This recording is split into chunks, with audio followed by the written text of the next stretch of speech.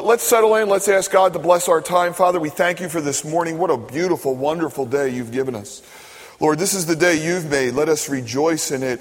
And Lord, just give us the fuel and the passion necessary to make sense of life, the things that you've called us to do, the lives that we're living. Lord, we're fearfully and wonderfully made. And Lord, we need direction. I feel like David, Lord, he said his foot almost slipped. Lord, he was in unbelief until he walked into the house of God and everything made sense again. Lord, bring sense to life, the scriptures. Teach us as you always do. In Jesus' name, amen. Proverbs 24, verse 30, it says, I went by the field of the lazy man, the slothful, and by the vineyard of the man devoid of understanding, and there it was, all overgrown with thorns, and its surface was covered with nettles or weeds, and the wall was broken down. When I saw it, I considered it well. I pondered it. I looked and perceived instruction. This field preached to this man. And then here was the instruction. A little sleep, a little slumber, a little folding of the hands to rest, and so shall your poverty come on you like a prowler, and your need like an armed man. The writer of Proverbs is Solomon. Solomon in Proverbs is not writing doctrine. You need to understand that. Doctrine sounds lofty. People will talk about how they teach doctrine. Listen, doctrine just means teaching. Doctrine is teaching concerning the weightier articles of our faith: justification, salvation, righteousness, prophecy. Those are all things you can take to the bank. They are always true. That's not what Solomon's writing in Proverbs. Solomon here is writing about wisdom. It's a Hebrew word, hoikma, which means skill. He's giving us the skills necessary to live life on this earth. Skills that you and I need so desperately in this age if we're going to glorify God and be successful around others. And so we need these skills. And you might say, well, Pastor Bob, wait a second. My parents gave me skills. I go to fine schools. I feel like I have a lot of skills for living life. Here's the difference. Solomon writes in Proverbs that the fear of the Lord is the beginning of wisdom. It's the beginning of knowledge. So we have this sense now that this instruction comes from God. When God's in the equation, life begins to make sense. And so Solomon now is giving us wisdom concerning our activities, attitudes, and actions, which will enrich our souls and show us the activity of God in this world. Contrastly, there are many proverbs that are soul killers. The activities and things we find ourselves in that will deaden our souls, that will block the voice of God from us. And that's not the path we want to go. Solomon, in all his wisdom, went down the wrong path. And if you want to see what the wrong path looks like, read the book of Ecclesiastes, where he said, my work never made me happy, my relationships never made me happy, sex never made me happy. Solomon said it was all vanity and chasing after the wind. So you don't want to end up that way, and neither do I. We want to have an awakened soul, understanding the activity of God in our lives. Solomon became king in Israel probably in his early 20s. And one day at Gibeon, the Lord appeared to Solomon. He said, Solomon, one request, and I will grant it unto you. And he said, Lord, my request is that I might understand how to lead your people Israel. I am young. I don't understand justice or equity. And 1 Kings 3 says the speech pleased the Lord, that Solomon had asked for this. He didn't ask for riches or the death of his enemies or long life. And so God gave him a wise and understanding heart, and he became the wisest man to ever live. The Bible says none had come before him, none would come after him, and that people from all over the world came to hear of his wisdom. He was mightier than the men of Egypt, mightier than the men of the East, and then it names all the nations that surrounded Israel. Solomon was wiser than any man on earth. We're told that he wrote 3,000 Proverbs, 1,005 Psalms, 4 books of the Bible. I'm going to put 1 Kings 4 on the screen for you. Just a few verses here. This was Solomon's portion for one day. So in his palace, this was the provision for just one day. Talks about barrels and barrels of wheat and flour and oil. But look at this, 100 sheep, 100 deer, 100 gazelles, 100 geese. No vegans in Solomon's palace in that day, right? 40,000 chariot stalls, 40,000 stalls of horses. He was not only wise politically, financially, theologically, he studied horticulture, zoology. He looked at insects. That's why he could say, observe the ant who stores up in the summer for lean times. When the Queen of Sheba came to Jerusalem and visited the palace of Solomon, she said, "Until this time I have heard of your wisdom, and now I see it." And that's so very important. Because people that are wise, it can be seen. It comes out of us. You just know it when you're around it. Now, I gave you that extensive background on Solomon because it makes this parable even more powerful. Solomon, who, by the way, had a Bible. He didn't have your Bible, but he had the first 5 books of Moses. Kings were to record the Bible every day. They were to write the law of God. Solomon had access to literature. He had access to almost everything you would need to grow in life. And he does something here in Proverbs 24 that 90% of us in this room fail to do. And he stops by a field. And he ponders it. He considers it. An ordinary field, an ordinary day. And he looks at this field, and it's overgrown. The wall's broken down. You've seen places like this. And the wisest man in the world, listen, received instruction. See, that's wisdom. Wisdom isn't, I haven't arrived, I know everything. Wisdom is, there's always something to be learned. Leaders are curious by nature. They're always taking things apart. They're always looking at things. They're always learning. This actually happened to me last week. I was having a bad day and a half. You ever know what that's like, right?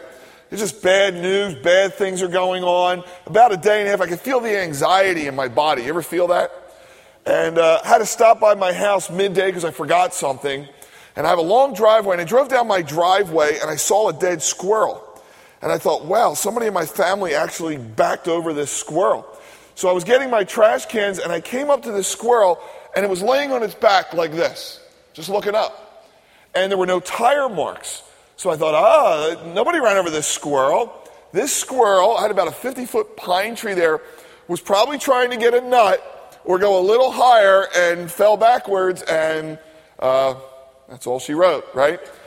And I'm getting my trash cans, and I look at that squirrel, and I just stopped for a moment and actually felt anxiety leave my body. I thought, someone is having a worse day than I am. All right? You know, God couldn't get through to me through the Bible or anything else, so the squirrel actually preached the message to me. The point here is that when Solomon looked at that vineyard, some of the dots began to connect. Because Israel was God's vineyard. Jesus told parables over and over again how Israel was God's vineyard. They were to produce a harvest. They were to be the light to the other nations. You are God's field, the Bible says. Everyone in this room has the resources and talents necessary in life to produce something. See, that's the idea. The ground has the nutrients, the soil. It's nothing that we do per se. The soil's already there, but it has to be tilled. It has to be managed. It has to be worked. You're God's field. And when Solomon looked at this field, he said it was the field of the lazy man. That's an indictment of character. He said the field was of a man devoid of understanding. That's an indictment of character. In the athletic world, sometimes you look at an athlete and you'll say, wow, they have all these attributes, but I just want to let you know they're a little lazy. That's an indictment of character. And so when we look at this, Solomon understood something. We need to grasp this morning. He understood that this field properly managed with diligence and hard work would produce a vineyard or an olive grove that would be profitable and would bless many. There would be a family here that would be set up for generations. What Solomon knew was this, that the payoff was huge. And that's what we need to grasp. Hard work and diligence on this field, the payoff was huge. Contrastly, Solomon also knew there was a man, a family, a subset of people out there who were in want and need and probably crisis mode, right? It says here, your poverty comes on you like an armed man. It's a crisis. You think it just happened now. And Solomon said there's a group of people out there that are impoverished, in crisis mode, and someone's going to have to bail them out. Slothfulness, laziness is a soul killer. That's the series we're in, Soul Killers. This will deaden your soul. It'll give you a poverty mentality. People that have a poverty mentality are envious of other people when they look at their fields. They start to compare themselves. They even start to doubt God's provision and His blessing.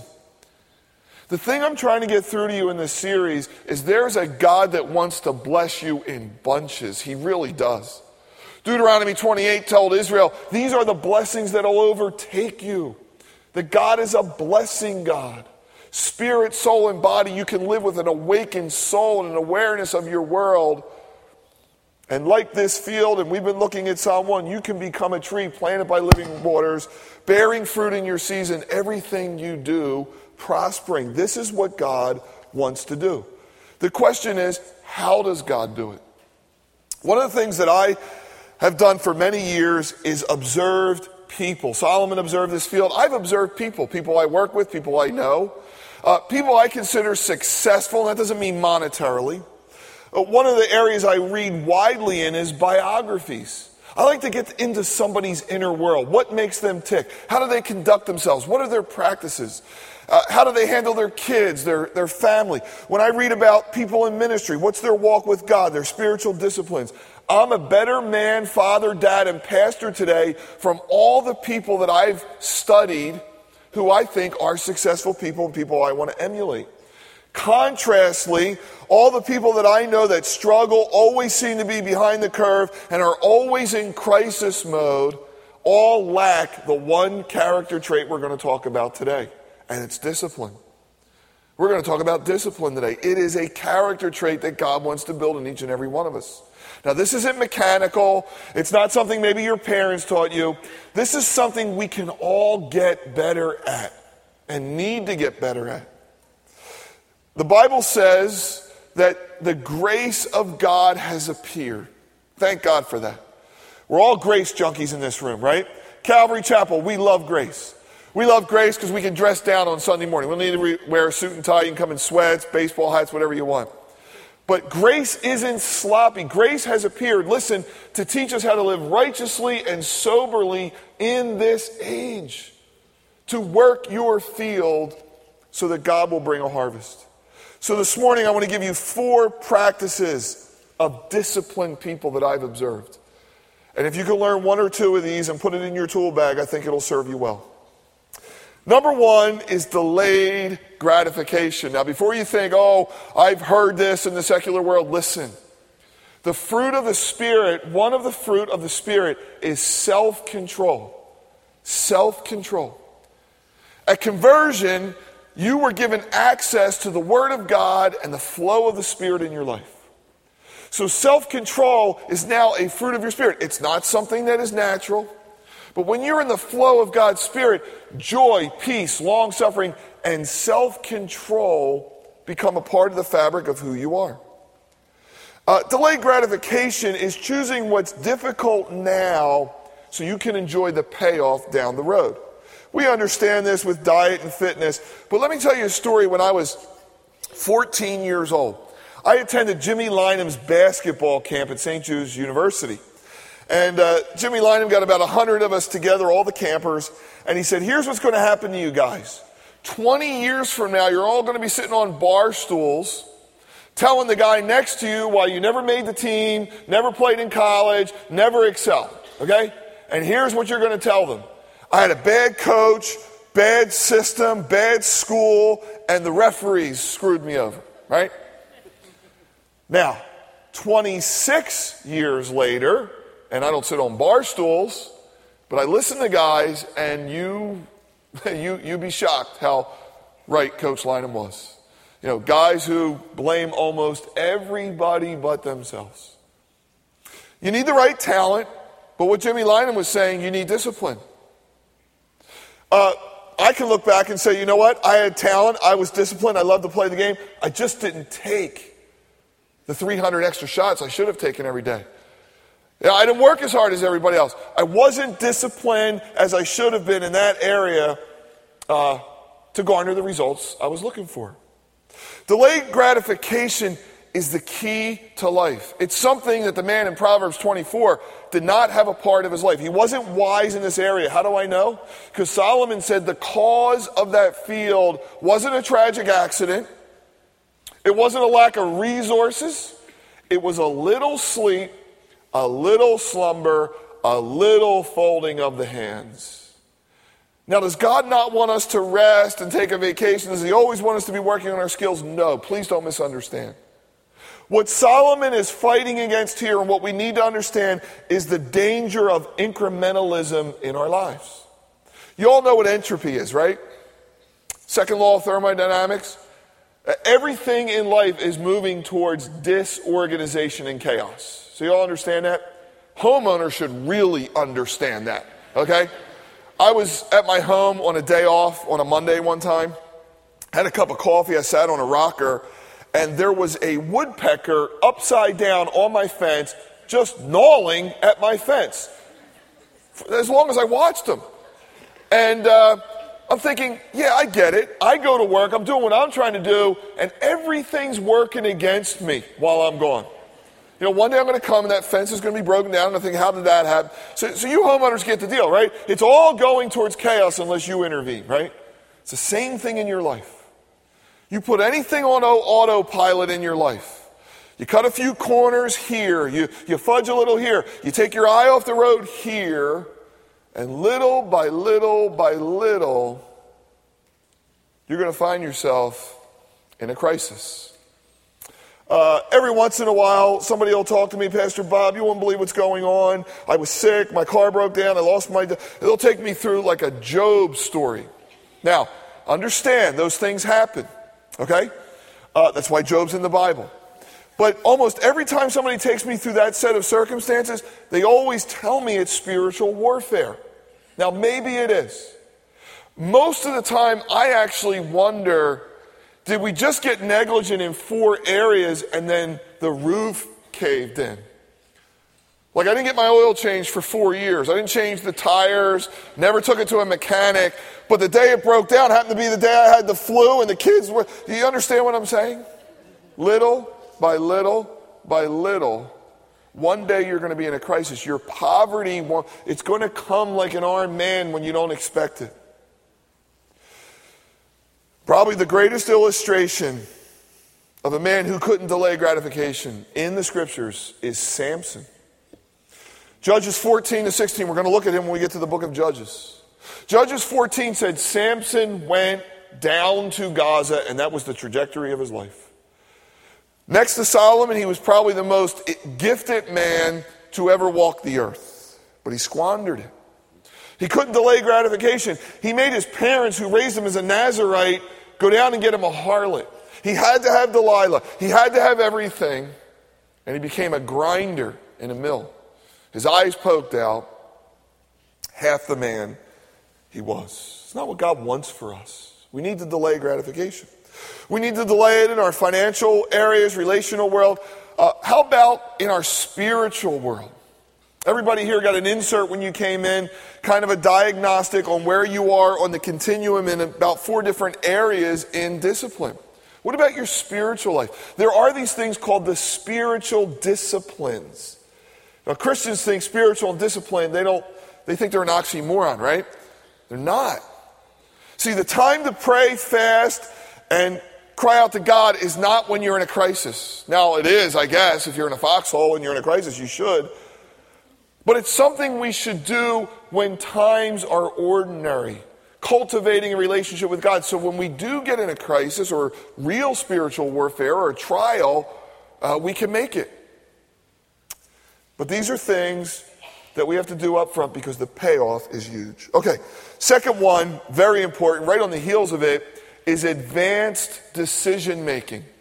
Disciplined people don't make rash decisions. They make decisions in advance. Currently, I'm in a book project that I'm very excited about, and I'll share more with you later. I built a team of people here and then someone from out of state. We're very excited about what God could do through this. My daughter Amanda, she's my oldest, is an editor in Philadelphia. She has a master's degree in writing. And for Father's Day, she gave me several books on writing, chock full of tips on how to be a better writer and all kinds of advice. The more I read on writing, you know what the most common tip is? Show up to the same desk at the same time every day. Make an advanced decision that you're going to write every single day. So we have this idea that creative people just have this muse. They write songs or they play sports or they do what they do and we think it just comes to them. No, except for Allen Iverson, practice really does help us in what we do, right? It really does. And most people you think aren't diligent really are. Now, when we look at discipline, it's one thing to be disciplined, it's another thing to understand time.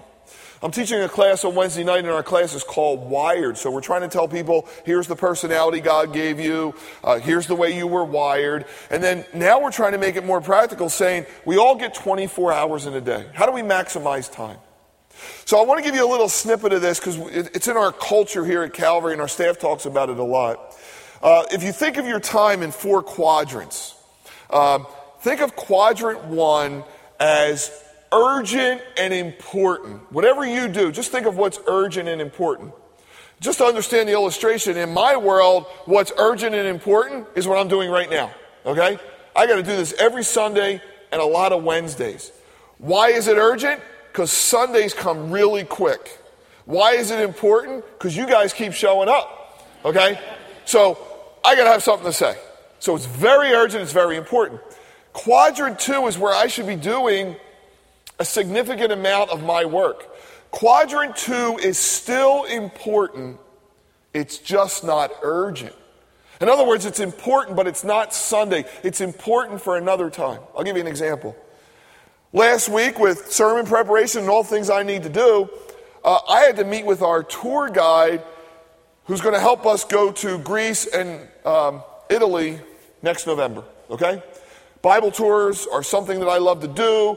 People make lifelong friendships, and learning of the Bible goes way up. But I can't wait a month before we get on that plane to plan that trip.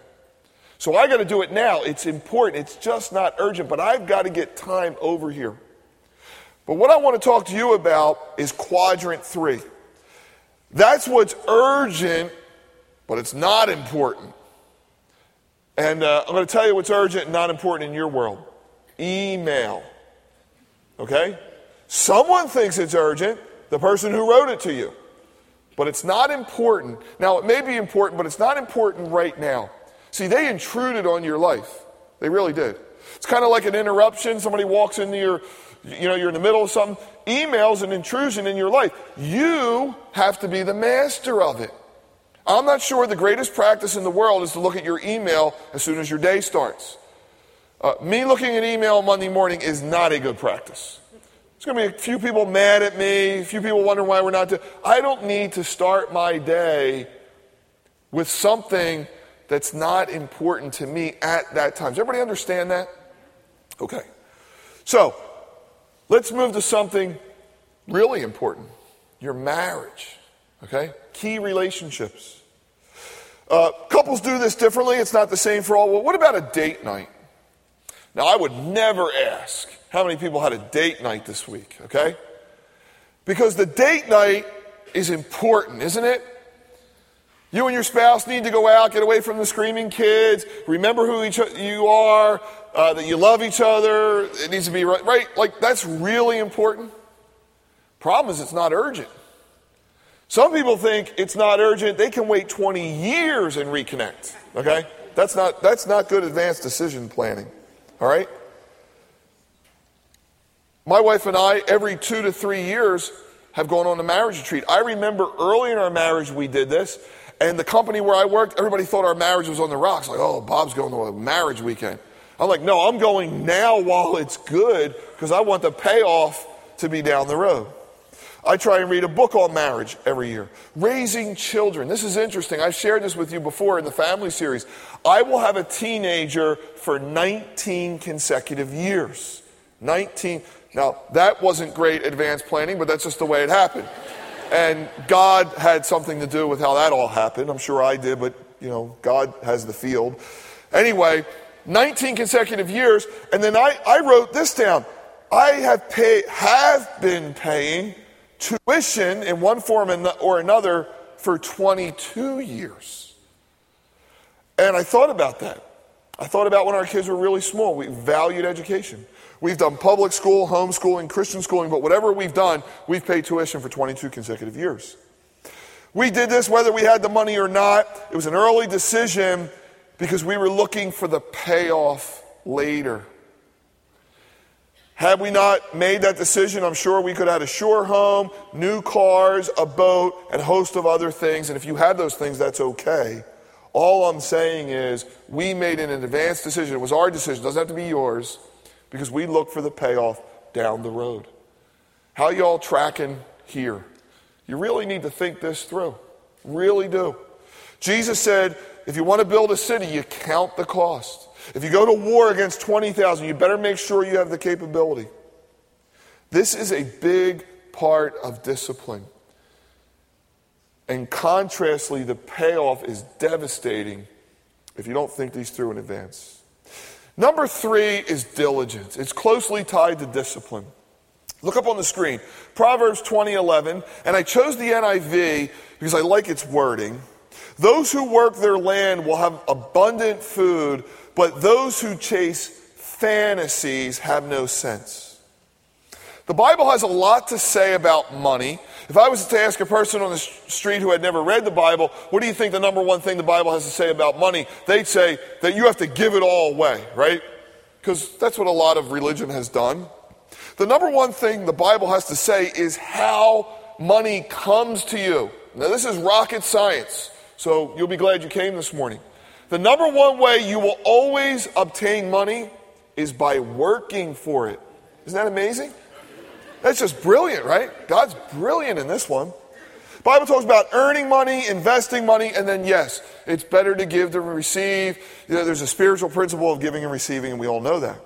Work is good for us. Adam worked in paradise, right? He had a blue-collar job. He tilled the ground. He had a white-collar job. He named all the animals, right? The 10 Commandments, you probably have overlooked this.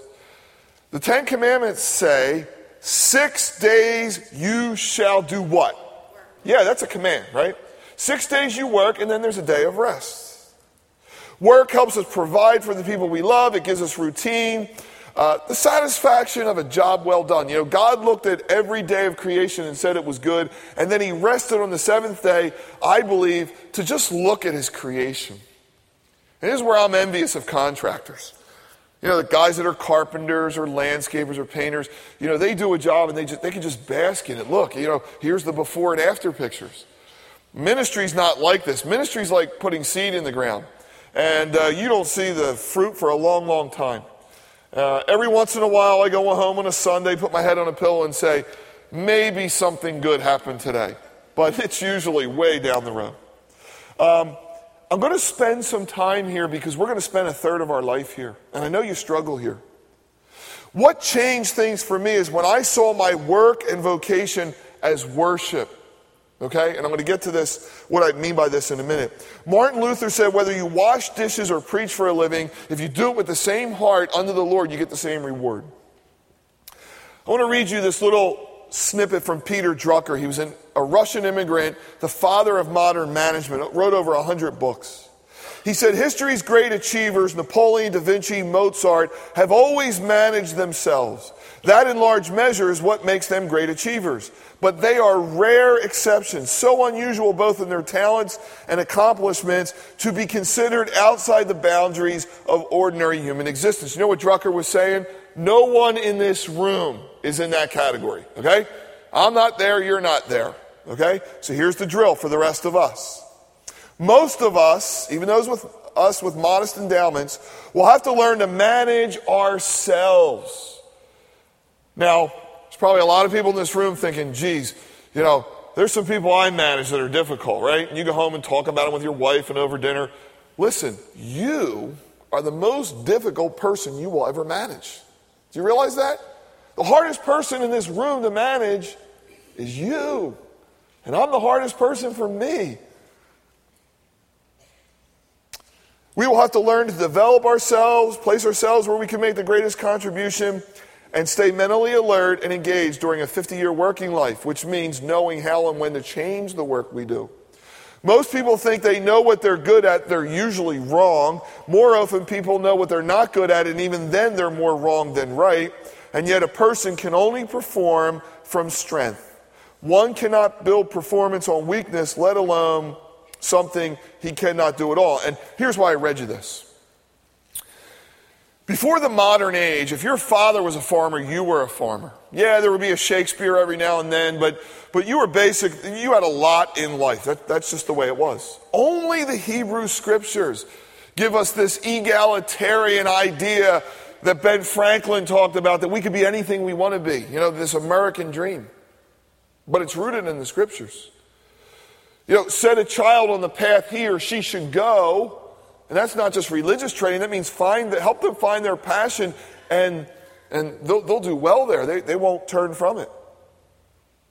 I bring all this up because when I graduated college, I began to work for the Boeing Company. That's an engineering company, by the way. I was the proverbial circle in a square peg in a round hole. All right? You know, I probably should have been a coach, a teacher, a salesman, engineer, probably the farthest thing from my makeup, right? And here I am in a cubicle with engineers, pocket protectors, white shirts, black pants, just the opposite fit for me. And I love engineers, and I've told you guys that before. It took me years to understand why God had me there. And I became very grateful because I could raise a family, and I had a 9-to-5 job, so I could do ministry after work, and I pastored this church for 4 years while I worked there.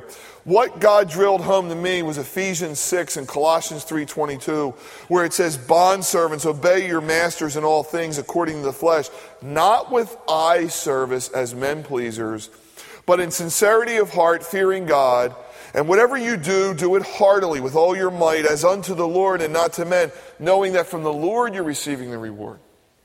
That was a game changer for me. It can be a game changer for you. Maybe you don't like your job. Maybe you don't like the calling you're in. See, I could look back now and say, I know why God placed me there for 12 years. Because He knew I was going to pastor one day, and He wanted me to work beside people who do what you all do for a living. To hear their pain and their marriages and all they're going through, that one day I can minister to them. And what I'm trying to say is, God doesn't waste anything. If we could see our vocation as I'm working unto the Lord and it's for Him, God will promote you. That's why humility was the first character trait we talked about. Because if I humble myself before the Lord and understand He'll raise me up, God will eventually get you where you need to be. The field has all the nutrients, resources necessary to produce a harvest, but the ground's got to be tilled. Somebody's got to plant seed, pull up weeds, put a fence and protection around it. There has to be diligence in this area. And again, you're going to work for a third of your life. It's going to bring God glory. It's going to provide for your family. And we have to be diligent. Let's put that verse up on the screen again. Proverbs 12:11. Those who chase fantasies have no sense. Okay? Those who play the lottery have no sense. Those who gamble have no sense. Those who are involved in get-rich-quick schemes have no sense. Those who think they're going to think and grow rich have no sense. Those who think they're going to work a 4-hour work week have no sense. Now, I didn't say a word of that. Solomon did, right? There's always a book out there. There's always something at the grocery store. I see them, you see them, right? Pull off this tab and in 30 days you'll be retired in Florida, right? It's not God's plan for your life. It doesn't work that way, okay? But there are people that chase fantasies. Now, I'm not talking about entrepreneurship. I'm not talking about a venture in faith. I'm not talking about somebody who wants to be an actor or a singer. That's not a fantasy. That's viable. But I know this much. I know that every venture in faith, every entrepreneurial risk, and every person that had a dream of being an actor or something we think is lofty had a backup plan and a strategic plan to get that done. Okay? So I'm not against any of those things. This was a venture in faith, Calvary Chapel. But there were strategic plans and the idea that God is in this. Okay? So you got to figure all that out. But the main thing God has called us to is diligence. Not Facebook's having their IPO and my ship's going to come in. Right? It's an old saying, bulls make money, bears make money, pigs make no money. Okay? For every guy that made $1 million on Apple stock, there's a guy who lost $1 million on Facebook. Right? God wants you to work, invest, and give. and be diligent. Proverbs 12:24, look at the screen. Diligent hands will rule, but laziness ends in forced labor. Proverbs 13:14, the soul of a lazy man desires and he has nothing, but the soul of the diligent shall be made rich. I don't know how much I want to convince you that God wants to enrich your soul. I can't do it anymore. Do you understand how this is tied to your soul? Your soul is your mind, will, and emotions. You're a three-part being. Okay, enough of that. The last one I saved so that you would go out with this on your mind. I've observed disciplined people over time. I've looked at my own makeup, and I'm convinced that disciplined people learn how to keep their emotions in check. So let's walk through this because you don't think this way much, but your soul is your mind, your will, and your emotions. Okay, it's not like some thing that's going to float in the clouds one day. Your mind has to be renewed, okay? You're here and you're hearing the word of God and you love God, and 3 hours later you could have some vile thought come in your mind. The mind has to be renewed. It has to be washed in the water of the word of God.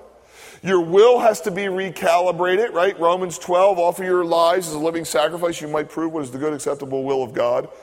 And your emotions have to be managed. They are a gift of God. They can't rule your life. They can't even be trusted.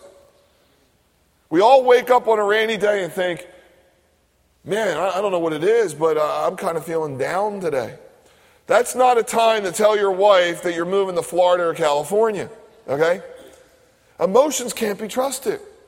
Melancholy spirit, sadness. Let me give you an example. Anger. Okay, anger is an emotion. The Bible says, be angry but sin not. Now, we all handle anger differently, right? Some of us are spewers, some of us are bottlers. And don't look at each other, by the way. Some people you think, but he's such a nice guy. He's the nicest guy I ever met. And then, man, when he pops, right? You might not be around, but he's a bottler, so somebody's getting it at some time, right? And then there's spewers. They're just like constant, right? They don't bottle anything. When I was in Greece, the bus driver and our tour guide looked like they were about to fight each other. They were out talking in Greek.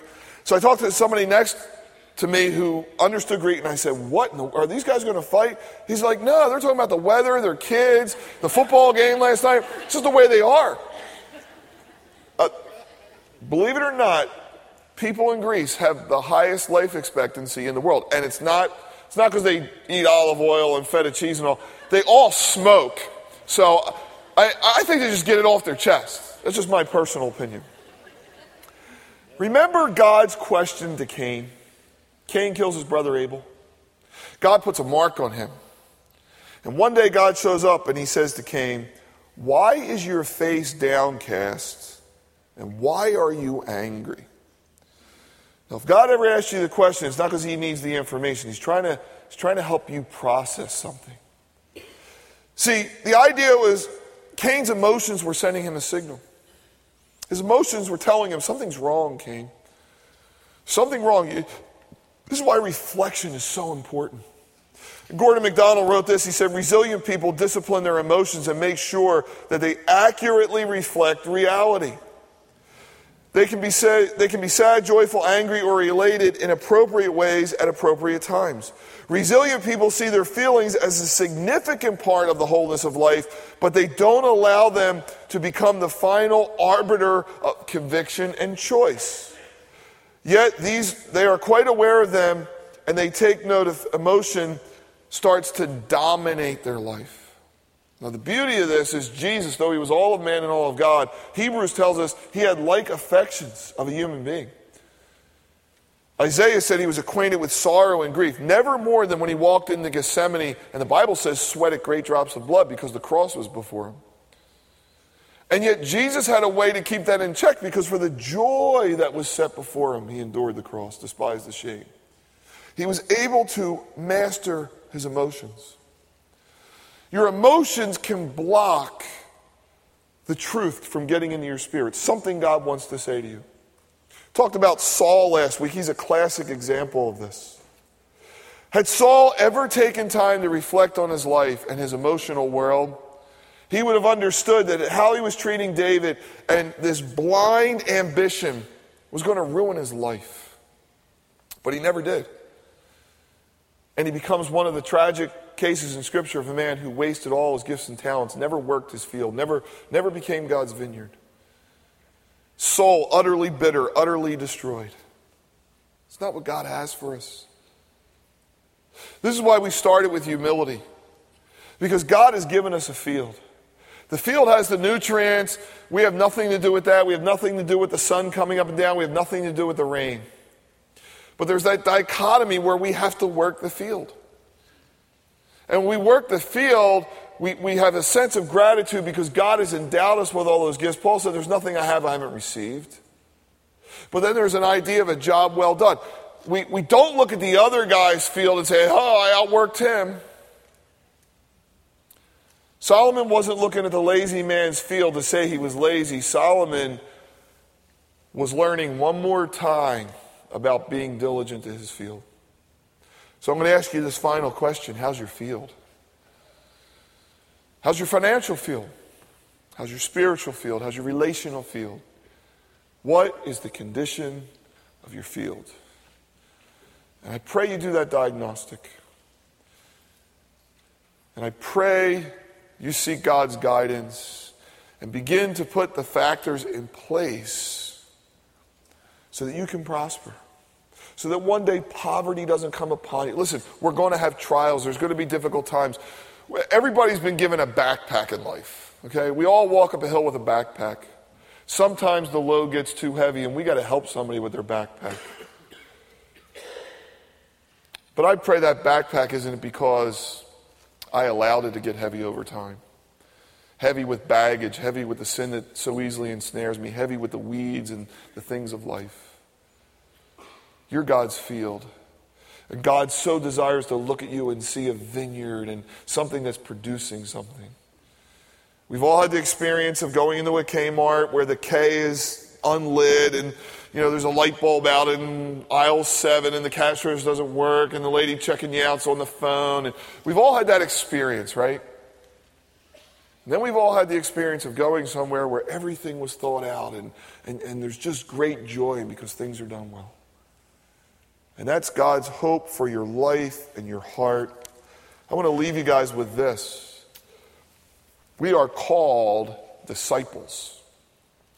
That's what we are. We're not Christians, we're disciples. A Christian is a term given to the disciples at Antioch, but we're disciples. We're, listen, disciplined followers of Jesus Christ. That's what we are. We're people who have counted the cost in advance to do what Jesus said, to take up daily our cross and follow him. Daily making that decision. And it has served me for 29 years. There are broken down walls and weeds in my life that I got to correct.